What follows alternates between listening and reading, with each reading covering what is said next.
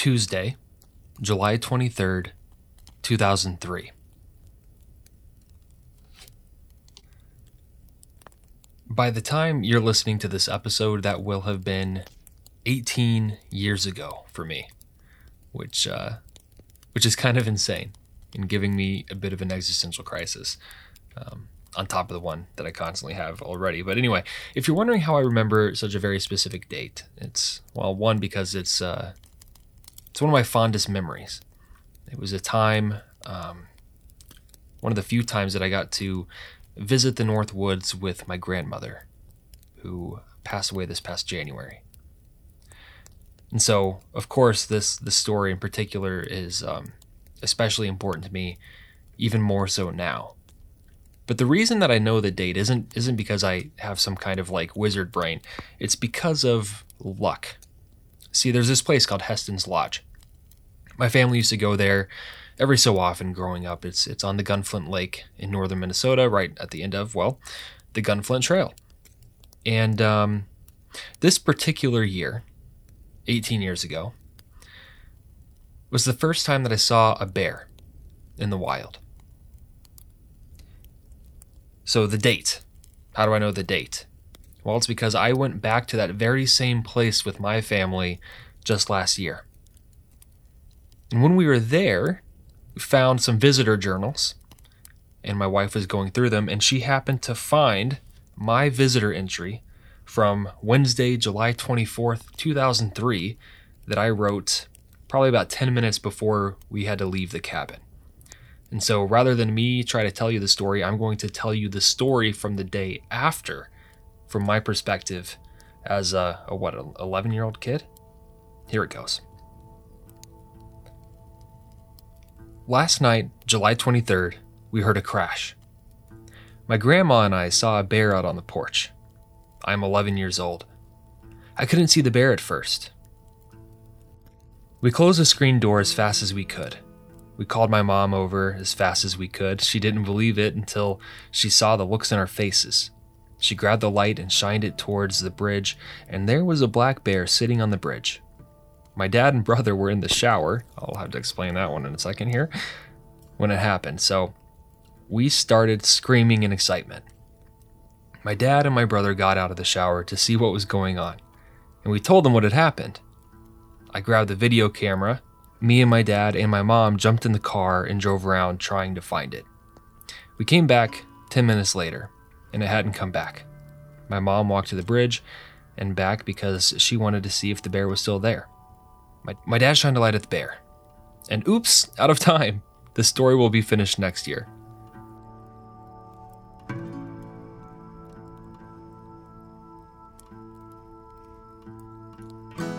Well, there wasn't a next time. Until this last time, I suppose. All of that is something that I would not advise in the absolute slightest when interacting with the bear. And I just want to give you a few more details about exactly what happened. So my grandmother, she was a big fisherman, like big. It was everything to her. And she had brought her poles up, and we had done some fishing and caught some northern and some bass, and we were having a fish fry. And we weren't super smart about the garbage. We put most of the garbage just in a big, like those big paper yard waste bags on the porch. And we heard some rustling. My mom was off doing something. My dad was helping my brother take a shower, who was really, really little at the time. And so it was just my grandma and I. And we started hearing this rustling on the porch. And she says, "Oh, that's so nice. They come and pick up the garbage for you around here." And I was like, "Grandma, no, they don't." And so we opened the door, and there I am, face to face with a black bear, which at the time felt huge. Looking back, there's no way it was that big.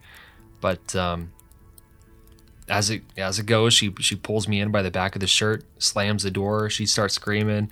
My mom, in her eager photographerness, bolts out with her camera and goes out the front door to try to get a picture. Again, would not advise any of this. Horrible ideas. That's kind of how it went. We ended up actually sitting in the car waiting to see if the bear would come back by so we could get a closer look. Again, I do not advise any of this. So please, please, please, please, please, please don't do that. What I will say is it's clearly a memory that's stuck with me for the last 18 years, and definitely one that I think nurtured my love for nature, nurtured my passion for conservation, and yeah.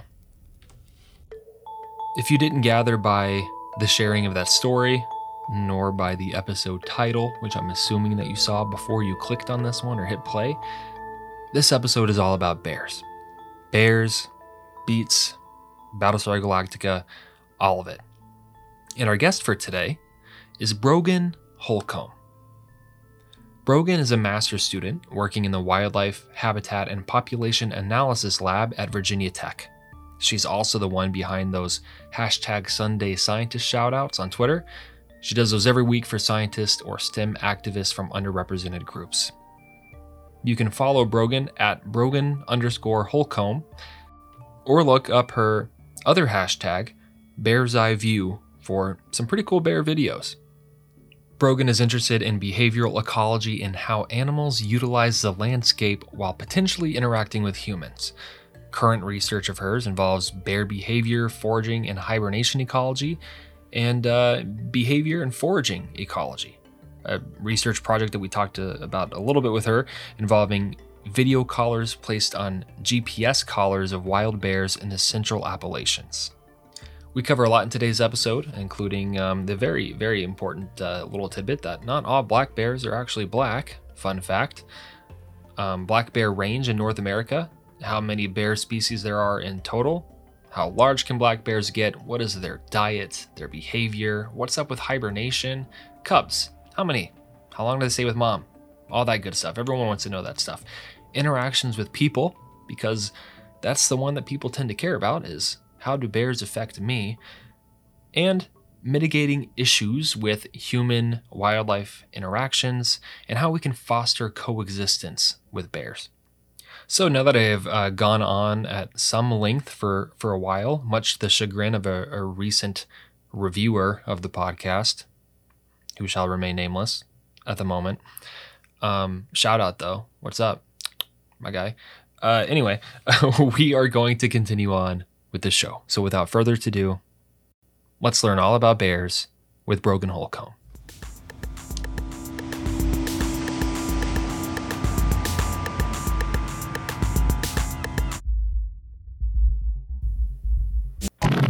Hey everybody, this is Devin Boker, your host, and you are listening to The Wildlife, a show about the natural world and how to protect it.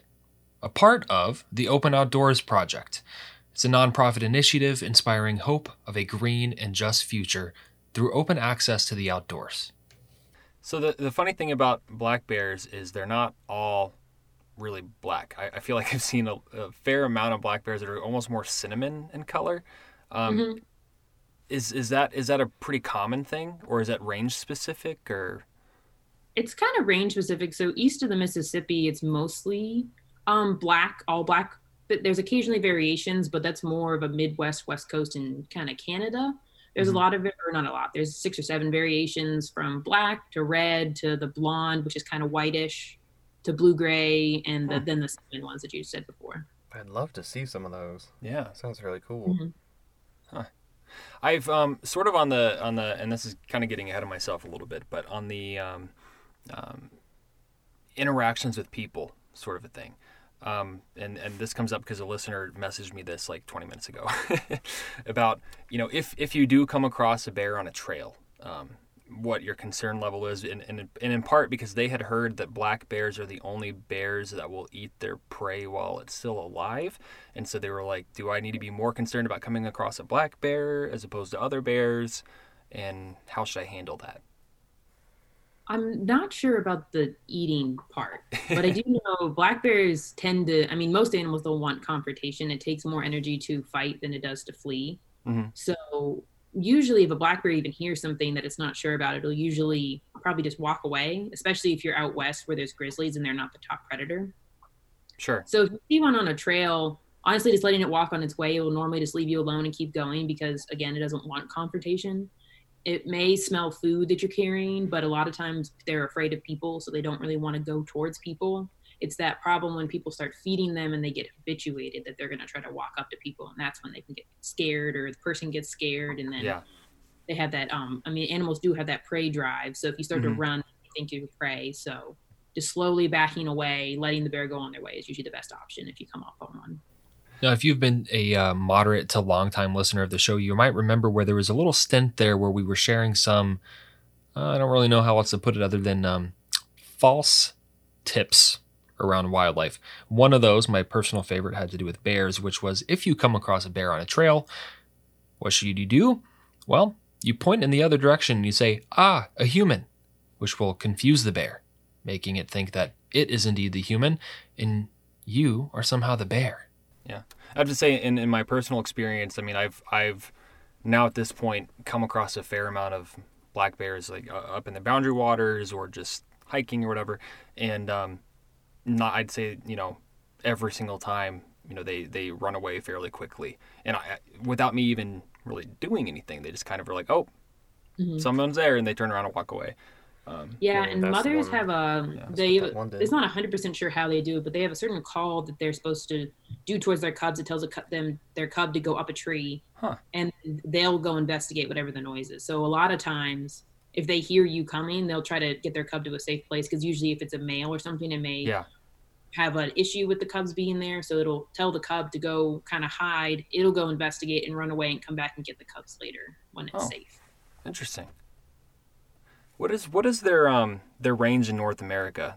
Lately in Minnesota, I feel like the last few years there's been more talk about them venturing more into the cities, and the DNR ends up usually transporting them back north somewhere and like dropping them off. And so to me it's like, okay, well clearly they're not everywhere in Minnesota, but I hear about them in other southern states. So I'm curious. Yeah, so they're all over North America and into Canada as well, and they're kind of spread depending on their home ranges and resource availability. So females have the smaller home ranges and they don't tend to cover as much land, but a lot of it does depend on the resources that are available. So if they're in the forest in a forest area near a city and they're not finding enough food in the forested area, they could venture into the cities. But again, that's really dependent on their kind of fear of humans too, because if they see a highway, that may scare them a lot, or if they're really used to it and grew up around it, then it may not. So while they can be found all over, I think they are slowly going into cities, but I'm not sure how much that will persist, because people can see a coyote and think it's a dog in a city, but a bear is very simple. Yeah, I don't think anybody's gonna. What was that a couple years ago where somebody saw a serval, like somebody's pet serval, and thought it was a cheetah, and like freaked out about it? It's like, oh, come on. But yeah, black bear's kind of a unmistakable thing. Yeah. How many species are there in North America? Is it just a grizzly, polar, and black bear? Yeah, so there's just 3 in North America, but in the world, around the world, there's 8 different species, and then there's subspecies of each, a bunch of them. Okay. How large do the black bears get? There's a good variety of the range. The females can get between like 90, 100 to 250 when they're on the bigger side, and males between 130-ish to about 500 pounds, again, depending on resources. Wow. And the weather probably plays a factor in there on how much fat they build up and what time of the year you're weighing them too, because if they're going into hibernation, they're going to weigh more than when they come out of hibernation. But the biggest one that they've ever seen, which I just learned this the other day, the biggest black male ever caught was in North Carolina, and it was 880 pounds. Oh my gosh. And the largest female was actually from northern Minnesota, and that one was 520 pounds. Oh wow. I'm still shocked about the 880. That's pretty big. That's crazy. So I understand, I mean, they're carnivores, but they're omnivorous. I mean, they have a range in their diet, which, kind of a side note, they've been realizing that more about wolves lately too. The Voyager Wolf Project has been uncovering some pretty interesting stuff about how many berries they eat in the summer and things. But I'm kind of curious, is like that omnivorous characteristic, is that more dependent on just what's available, like an opportunistic kind of thing, or what does their diet look like and change like? That's actually one thing we're trying to answer more about with the video collars, because we get a random sample of their behavior. We can see what they're eating. Yeah. But they are omnivores, so they do a lot of what is known is based on harvest analysis. So they will open the stomach when they harvest the animal and see what is in there, or scat analysis. But a lot of the vegetation gets digested, so you're not going to be able to tell all of everything that they're eating unless there's seeds or other things left. So we're hoping with this video analysis, because I've been cataloging what they're interacting with versus what they're actually eating. Sure. So we're hoping to see if that matches to what the other things are telling. But right now we know that they eat in the springtime, right when they come out of hibernation, a lot of grass and insects and just really any little thing that they can find that's already started to bloom. And then in the summer and fall, when they're breeding and getting ready for hibernation, they'll eat acorns and berries and all different types of leaves. And when they can, they'll probably eat meat too. But it's also, they're not sure if they're hunting as much as some people think they do, or if they scavenge a lot more. Yeah, I've kind of always wondered that if it was more of a, things that they stumble upon, or if they're actively hunting. Because, I mean, I don't know how fast they can get. They can run about 30 miles an hour, but it's at a sprint. Wow. I don't know how long they can hold that. Okay. So more of like a charging kind of thing, not a sustained like marathon. Yeah. Because we haven't seen in the videos that I've done them actually hunting. We've seen them eating meat, but they aren't actually hunting it. Mm-hmm. So we're not sure if they're just happening upon like a fawn that might have been stillborn or something like that. Yeah. Or if something else killed it and they scared it off, or we're not sure how they're getting it, but we're hoping, because we have accelerometers also on these collars, if we can try to narrow that down with some captive bear videos versus the stuff we're getting from the camera collars. Oh, neat. In terms of behavior, social behavior, if they're more isolated or if they do ever get into groups, what does that look like with black bears? Yeah, one thing that I always think is interesting when people say that they think the bear in like a neighborhood or something is going to go after them is when they stand up on their hind legs. But a lot of people, I feel like they forget, because they think of a big scary bear as being tall, is that bears are really short, and when they hear something, they can't see it usually. So when they're standing up on their hind legs, it's actually a curious thing, and they want to see what's making the noise. Like if a bear is going to charge at you, they're going to be making all kinds of noise and be stomping their feet, and they're going to be ready to charge you, very stiff posture. They're not going to be standing up on their hind legs because they can't run on two legs. So it's not a very good defensive one. But they usually tend to keep to themselves. Like in the videos, we rarely see them interacting with other bears. Occasionally they'll pass one and they may bat at each other. Or if it's one that they may be about to do courtship with, they'll spend like a week or so with it, but they don't really spend that much time with other bears. Unless it's their cubs, and that's like the one that they spend most of the time with. Sure. I feel like on the subject of being on the hind feet, I feel like I've heard more frequently lately, and I'm blanking on the name of the one that people were calling it, but bears that, like there was a video a couple years ago of a bear that was just walking around a neighborhood on its hind feet. Yeah, they can walk a little bit on their hind feet. Looking in trash cans and things. Yeah. Yeah, they can walk a little bit on their hind feet, but I mean, if they're going to charge you, they need all four legs. Like, yeah. Effectively do, but they will use their height on their hind legs to reach things. Like bird feeders, which actually have a lot, they try to build up their fat reserves, and bird feeders are mostly fat, like suets are mostly fat. So that's one reason that they always destroy those bird feeders to get the suets, is because it's just such a high fat content that it's like a huge treat for them to get that kind of thing. So what you're saying is if you're ever being charged down by a bear on 2 feet, it's probably just somebody in a mascot costume. Probably. Okay. Good to know. Might need to use that in the future. Who knows? This was something that I couldn't really resist, like giving further explanation and further time to the whole walking bear story, the sightings of bears on 2 feet. So summer of 2014 in Oak Ridge, New Jersey, there was a series of sightings, including a viral YouTube video of a bear that was walking around on 2 feet and then opening up trash can lids and looking inside and closing them and moving on to the next house. The townspeople eventually named him Petals, like bipedal, pedal. Like, there was such a craze about this bear. He showed up on Good Morning America. Not the bear himself, videos of the bear, but like they were talking about him everywhere. But as it turns out, it's actually kind of a sad story. So his front paws, the reason he was walking on his 2 back feet, were kind of messed up. One hand was pretty much missing. The other one was severely mangled. presumably from different types of traps, foothold traps. Anyway, a group of people figured that out pretty quick, and they started a Save Petals campaign that earned over 400,000 signatures to try and have them transported to a private sanctuary called the Wildlife Orphanage. As the story goes, basically, the state said no. And their reasoning for it wasn't anything bad. It was that here is a bear surviving. He's clearly figuring it out. He's clearly surviving. He's adapting. Let the bear stay in the wild. Why pull him out of the wild if he's clearly doing okay? There was some back and forth on this for quite some time. And eventually, what ended up happening is a hunter ended up shooting Petals. And unfortunately, he died. Hibernation is something that's always really intrigued me about bears, and I'm curious, do they genuinely sleep the entire time, like without eating, and how? It depends on a couple different things. So if it does get cold enough for them to go into full hibernation, they won't eat or sleep. They recycle all the nutrients in their bodies over and over again until they don't have any more, and that's when they wake up. That's why they have to build up that fat reserve. Huh. And Okay. then, but if it's a mild winter, then they may not go into full hibernation. So when a warm day comes, they may wake up and go try to find some food and find either a new spot to den, or they may go back to their same other den.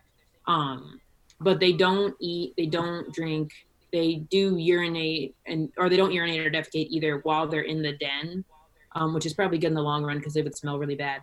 But they do when they give birth. I think that we aren't entirely sure, but they may just wake up to give birth and then they go back to sleep, and the cubs kind of just self feed because it's just off of the mother's milk, so it's not too much with it. But they usually go in between October and January, depending on the weather, the resources available. Because if they get enough fat build up, they'll go into hibernation earlier than if it's a very Sure. resource limited or the bad mast year, and they may have to try and find more food wherever they can and before they go into hibernation.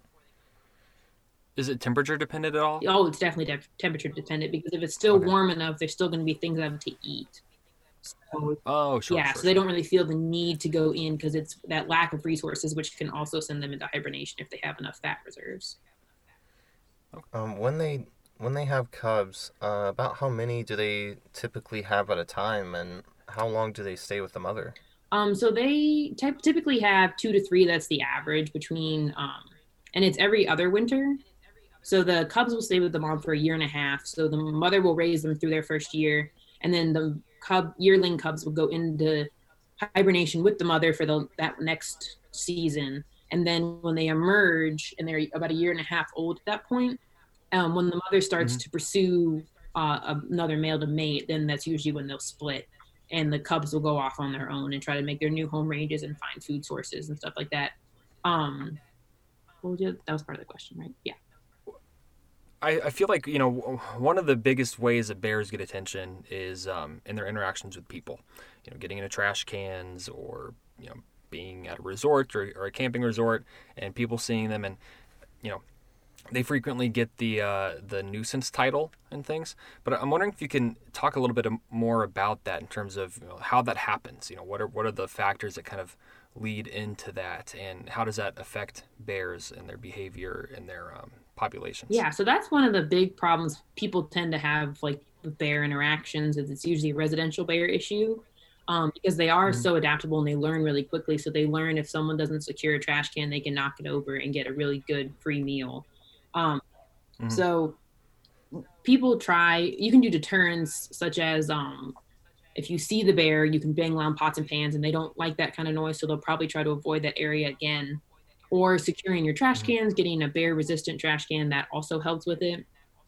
But a lot of times people don't even think about bird feeders until they're there destroying the bird feeders, or people that have outdoor pets and leave the food out. That's just a free meal, one for all wildlife that's out there. Raccoons will walk up and eat it, other things. And then one that people never really think of is grills, where if you don't empty your grease trap, they'll go into the grease trap a lot of times. But a lot of times it's more educating people on how they can do these small little things to prevent a bear from coming to the area, because it's also not very good for the bear's health to eat fast food and dog food and things like that. They need to be Yeah. getting their normal diets that they would find in the wild. So any time of year, a bear can really come out of hibernation, or even in the middle of the summer. Like my parents' house right now, they have a bear in the neighborhood that people aren't securing their trash cans, and it's knocking it over and making a mess, and people aren't very happy. So I send them a little list of things that they can do to send out to the neighbors. And then that's been helping. They haven't had as many issues. But the biggest thing they did there is they all love to watch birds. They all took down their bird feeders. So that way they aren't having the suets being knocked out and the bird seeds being knocked over. But it's really just educating people a lot of times, because they don't know, or they don't really think about those things, or it's a mild inconvenience to them. But the bears is like, okay, well, this is a free meal, I can't pass it up, kind of thing. Yeah. And it's better to address it right when it happens. So if the first time you have any incident of a bear, you need to go get a bungee to bungee your trash can shut, or do something to deter it, because if it repeatedly comes back and it's being rewarded, it's going to learn very quickly that it's an easy meal. That's also yeah, that only makes sense. I mean, why do we eat fast food half the time? It's quick, it's easy, it's there. Not very hard to get. Yeah, that only makes sense. You know, I've heard a lot of really interesting, you know, especially from like northern Minnesota, you know, towns where bears are so used to people, and the people are so welcoming and used to the bears that they just kind of like hand feed them. And you know, there's places like different wildlife sanctuaries where bears just kind of come and they feed them all throughout the summer and stuff. And so I'm kind of wondering, I mean, how do you feel about those situations? And you know, what would you tell people who are, you know, rather than it being a passive issue where they're coming up and eating trash and that sort of thing, people are actively out there feeding them? You know, how do you feel about that? I don't like when places do that, because I've never thought you should feed wildlife. Like when I was little, I was like, oh, that would be really cool. But then quickly realized that that's really not a good option. You're just teaching the animal to get used to people, which is technically what you're there for, but you're also training the animal that if it sees a person that may not want it to walk up to it, that could cause the animal to have to put down because it went to the person when they didn't want it. It might attack them looking for food. And it just leads to overall, especially if they're teaching, if it's a mother and then they teach their cubs and stuff, oh, let's go just walk up to people. They're just going to give us a granola bar or whatever.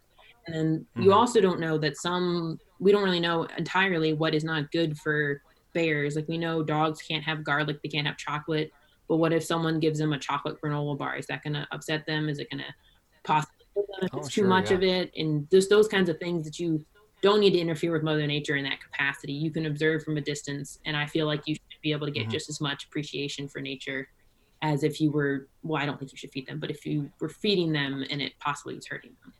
One of the things I see pretty consistently as a trend, especially with carnivores or predators of any kind, really, it's that humans look at them as enemies frequently, and in part, it's sort of a thing where, you know, they've largely been extirpated from different areas, or even things that aren't so much predators but have an impact on an ecosystem, like beavers, for example. That when they start to come back, there's a lot of issues with human conflict and tolerance of them, and so in your mind, I mean, in bears, and I think, and correct me if I'm wrong, that there's been an overall, I mean, a steady increase in population, like they're doing better. You know, in that light, if we're having more bears, that means more possible interactions with people. You know, what's the best way to mitigate those interactions and make sure that there's long-term conservation for bears? Yeah, that's always a big question around here, is because around here we're having a lot of coyote increase too, and people are just not used to having either of these two on the landscape. So they're saying that they're a nuisance because they're not prepared for a bear coming in the summer. So they're keeping their trash cans out like they do over the winter, or not taking down their bird feeders and those kinds of things. And I think if we want to create a sustainable future where these animals can live on the landscape as they naturally did before we came here, that we also have to be understanding too that we are in, like, if you're living in a rural area, you're living in a forest. The animals also live in the forest. You can't just take over everything because you're a person. So you need to be accommodating to the animals that live there naturally. And while they may be an inconvenience to you every now and then, you're also kind of can be an inconvenience to them, because normally a path that they would walk on on a normal trail or just walking through the forest, now there's a yard and a house in the way, and they have to make avoidance, which they should. It's kind of a give and take where you have to understand that you're in the middle of the woods and that a bear may come and knock your garbage can over if you don't secure it. But you could also take that extra step to just put a bungee on it and secure your garbage can. Or don't put it out till the morning, keep it in the garage. And then in the morning when the trash truck is coming, take it out that morning. Little things like that that you can do help in the long run to make a harmonious, people not relying on bears or bears not being reliant on people for food sources. And then they're just going to stay. Keeping bears wild is always a good thing to do. You know, it's kind of funny because, you know, as humans, you know, we're frequently like, oh, look at, you know, we're so smart and look at all the things that we can do. And then I feel like I see so much in issues where there's human wildlife conflict where it's kind of like, oh, these animals are doing this. And there's not much thought to like, well, okay, you're the human, we're the humans. Let's come up with a solution. Yeah, really and not just like blame the animal. Yeah. And like beavers especially, it's so funny because, you know, they returning to a lot of areas, they'll build a dam and it floods part of a farm. And those farms were built originally in land that was beaver ponds because it was so fertile. So then beavers are just kind of coming back to where they were, and we're no longer used to dealing with them. So it's like we've completely lost an idea of like, okay, well, how do we respond? It's kind of an interesting thing to watch. Or even like the idea of like shark infested waters. Yeah. I mean, it's like and shark infested. I mean, that's where they live. That's like a human infested neighborhood. Yeah, I've always, even when funny. I was younger, my parents, because we always watched Shark Week, and they shark infested waters, and I was like 6, and I was like, Mom, I thought the sharks lived there. That's not that's where they live. So in your research then, I mean, what is your primary thing that you're focusing on? I mean, these camera collars sound really interesting. Yeah, so I have kind of a 2-part trying to answer a couple question things. So, but the camera collars, we're doing a basic behavioral and then a little more in-depth foraging ecology with the black bears. So we don't really know what black bears do every day. We have accelerometers on them, but you have for accelerometers to work, which if you don't know what that is, it's kind of like a Fitbit for an animal. They get the output, and if they have something to validate it with, which we can do through videos, we can see what they're doing all the time. So it kind of gives a layout to what different bears are doing, which we can classify them by age classes and sexes to see what variations there are. So that's what I'm hoping to gain with the behavioral ecology from the video data, is kind of figuring out what they do on a day-to-day basis. What do they do when it rains? What do they do when it's pouring out versus when it's hunting season? Do they have different behaviors? So that's the first part. And then between these behaviors for the eating, when are they eating, when are they foraging, and what kind of factors go into it? And then what are they physically foraging? So if they're walking by a whole bunch of different brush and stuff, which one do they pick out to sniff and which one they pick out to eat? So trying to break down those classifications. We also, we're working with the Virginia Game Department as well.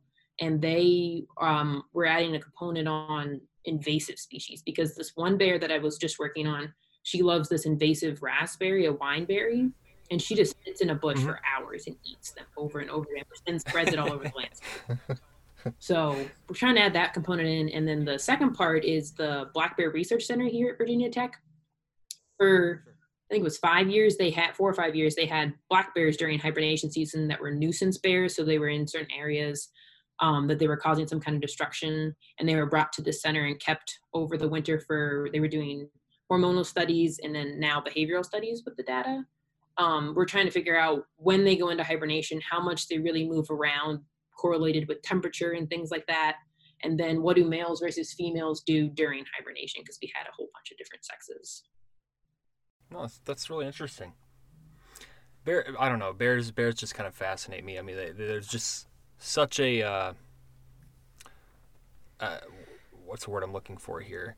Like a persistence about them, you know, and polar bears, and like there's a whole thing with growler bears, and that gets all really complicated and stuff. But they're, you know, just their adaptability and stuff, and the amount of range that they're able to cover, I just think they're really fascinating. Yeah, they can cover this. Well, it depends on the bear too, because this one bear that I was just working on, she stayed around this little clearing for a long time, and it was just like circling and eating constantly. And then this other male, he was all over the place, covering such a vast different area. It was just really interesting to see those differences between them, but just between the sexes and between individuals. I just had to chime in really quick with this one because Brogan mentioned growler bears or growler bears a couple of seconds ago here. And this is actually a really fascinating story. So it all kind of starts with this Inuit hunter named David Katana. Basically, he kept coming across, and this is all basically in the same day, all these bear-ransacked cabins, which, to be clear, isn't something that polar bears are particularly known for. This is up in northern Canada. So anyway, he finds these cabins one after another, 4, 5, 6. And at this next cabin, he runs into the bear itself. And it's one he's never seen before. It's blonde. Which you might be thinking, what's so weird about that? Pretty often when you see pictures or videos of polar bears, especially when they're spending a little bit more time on land or they're a little dirty, they kind of look blonde. No, this one was like blonde. And it had dark legs, almost like it was wearing like knee-high Uggs or something. But despite that, this was no basic bear. Anyway, the hunter thought it was a grizzly. Chaos ensues, and he ends up shooting the bear. Then he takes it back to town where some government dudes check it out, and their best guess is maybe it's a hybrid? Some kind of cross between a grizzly and a polar bear? Which, if you know anything about anything like that, like you may have heard before, like, oh, well, species can't interbreed. That's part of what makes a species a species. Not entirely. There's some leeway there. Have you ever heard of a liger? That's part lion, part tiger. Or a mule, which is a mix of a donkey and a horse. Or even a zonkey, a zebra and a donkey. What tends to be the catch with each of these, though, is that while you might get that first cross, you have that one hybrid child, that ends up being sterile. It can't really breed with anything else. So back to this bear. It gets sent off, tested, confirmed that it is indeed a hybrid. But this is where it gets weird. See, it's second generation. That's not supposed to happen. Mom was a growler. Dad was a grizzly. See, grizzlies and polar bears broke off from each other around the same time that we did from Neanderthals, like hundreds of thousands of years ago. So this whole thing was pretty shocking. Long story, slightly less long, growler bear numbers have actually been rising over the years, or at least that's what it seemed.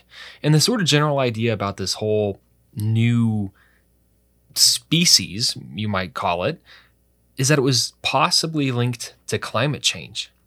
Pressures of having to adapt in a changing landscape, because now you have these two species overlapping. Warmer temperatures are moving across Canada and Alaska, and Canada's grizzlies are going north, while polar bears are moving south off of the ice. And so maybe what could be happening here is they're intermingling, they're interbreeding, and there's actually some success from the hybrids in that maybe best of both worlds in terms of some of the traits. That's the story that we tell. It's the story that we like. It's not the story that genetics tell. That one's much different. A paper came out that was co-authored by Martha Brannigan. And basically, here's what it said. Every single one of these hybrids could be traced back to one female polar bear. It was one female who mated with two different grizzlies. Just two. Basically, she ended up having 3 litters with 2 different individual male grizzly bears. And then, as it turns out, this whole thing with the second generation and even the third generation, well, that third generation was from the daughter growler mating with the exact same 2 grizzlies that her mom did. So that third generation was basically out of, I guess, incest? So these growing numbers and everything, all of this like shock and awe and inspiration about the new growler species rising on the landscape really ends up being connected back to like one mother and one daughter who had a particularly odd fondness for the same 2 grizzlies. No, that's a Lifetime movie. I suppose I should ask. When we were talking about hibernation, you were mentioning how, the females, they kind of might wake up a little bit and then give birth and then they feed. So is that different at all from males? Do males have a shorter hibernation period or anything like that? We're not. I don't believe they have a shorter. It's mostly the weather dependency, because if it gets really warm really quick, they'll probably wake up sooner. But I am pretty sure that if it gets cold enough, they're just going to go into full hibernation and just sleep the whole time. But it also depends on if someone walks up on them, like that bear that we walked up on was a male, so he woke up because he heard us. But they may wake up and move around a little bit, reposition, but it's unlikely that they're going to get up and just leave or wake up for like a couple days and give birth, because it's males. But so I think that also plays in, but the females probably are going to move around a little bit more to either accommodate the cub or try and help it if it needs it, but they're usually pretty sleepy the whole time. One thing I'm realizing that we didn't really touch on a whole lot, that is probably worth it for a variety of reasons, is like impacts on their population. I mean, as I understand it, people love to talk about bear attacks, but bear attacks don't really happen all that much, and we don't tend to look at the reverse. I mean, how are bears being impacted by humans? Well, one of the biggest things, which we did touch on a little bit, was that humans, that they eat too much human food, which then deteriorates. It's not good for them. I mean, like, we eat fast food all the time and it's not good for us. We have other supplements that we can do. Bears don't always have that. So the encroaching human population spreading is a factor. But actually in Virginia, bears are increasing in population, which we're trying to that's one of the projects that we're working on, is trying to figure out why. We think it could be related to possibly deer, but we're not sure.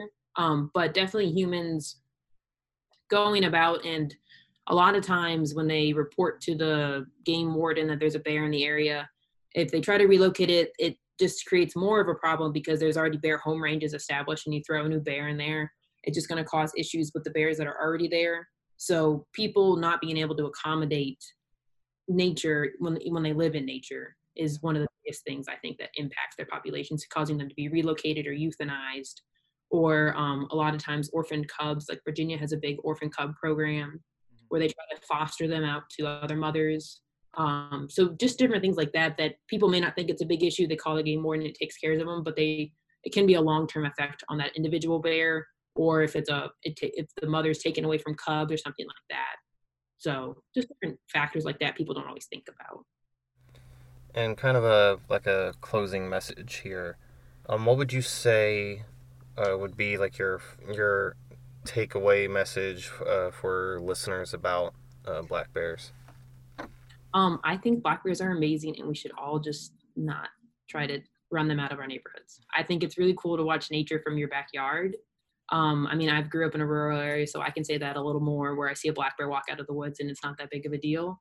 But just taking into consideration proper precautions that humans can take, as you said before, like we're supposed to be the smarter ones, things that human can take to keep both humans and wildlife safe would be just simple steps that you can then take to educate other people on how to keep both humans safe and how to keep wildlife safe in general, not just bears. And it can help mitigate a lot of issues. It keeps the animal healthier in the wild. It's better to keep them wild, not to try to tame them or domesticate them. It just, in the long run, just be kind in nature.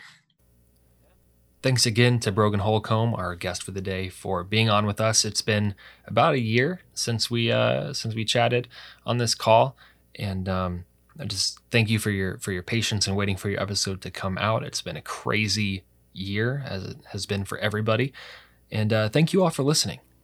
And thank you too to our member supporters, the people who basically are the bulk of how we keep this nonprofit and this show going in the first place, the people over at patreon.com/thewildlife. Stephanie Rothstein, Gina Spadafori, Karen Bingston, the people over at the Mad Scientist podcast, Rosie Bailey, Charlie Rodriguez, Charlene Irvin Brown, Kim Drolet, Karen Bergman, Vikram Baliga of Planthropology, Maria Hancox, Angela Seibert, Megan Gariani, Matt Capel, and Christina Boker. If you want to join that rank of amazing individual human beings, you can do that at Patreon. rainbowtrout.com/thewildlife. And wherever you're listening, consider taking a moment to just pause, leave a rating, leave a review, because not only does it help us feedback-wise to figure out what should we do, what should we change, what should we talk about, but it also helps to boost our visibility. And nothing grows support for an organization and our ability to do even more amazing work than visibility. So if you're not able to donate, if you're not able to become a member, that's the next best thing. Leave us a rating, drop a review, and we'd be glad to share it on the show. Thanks for listening. Peace out, Rainbow Trout.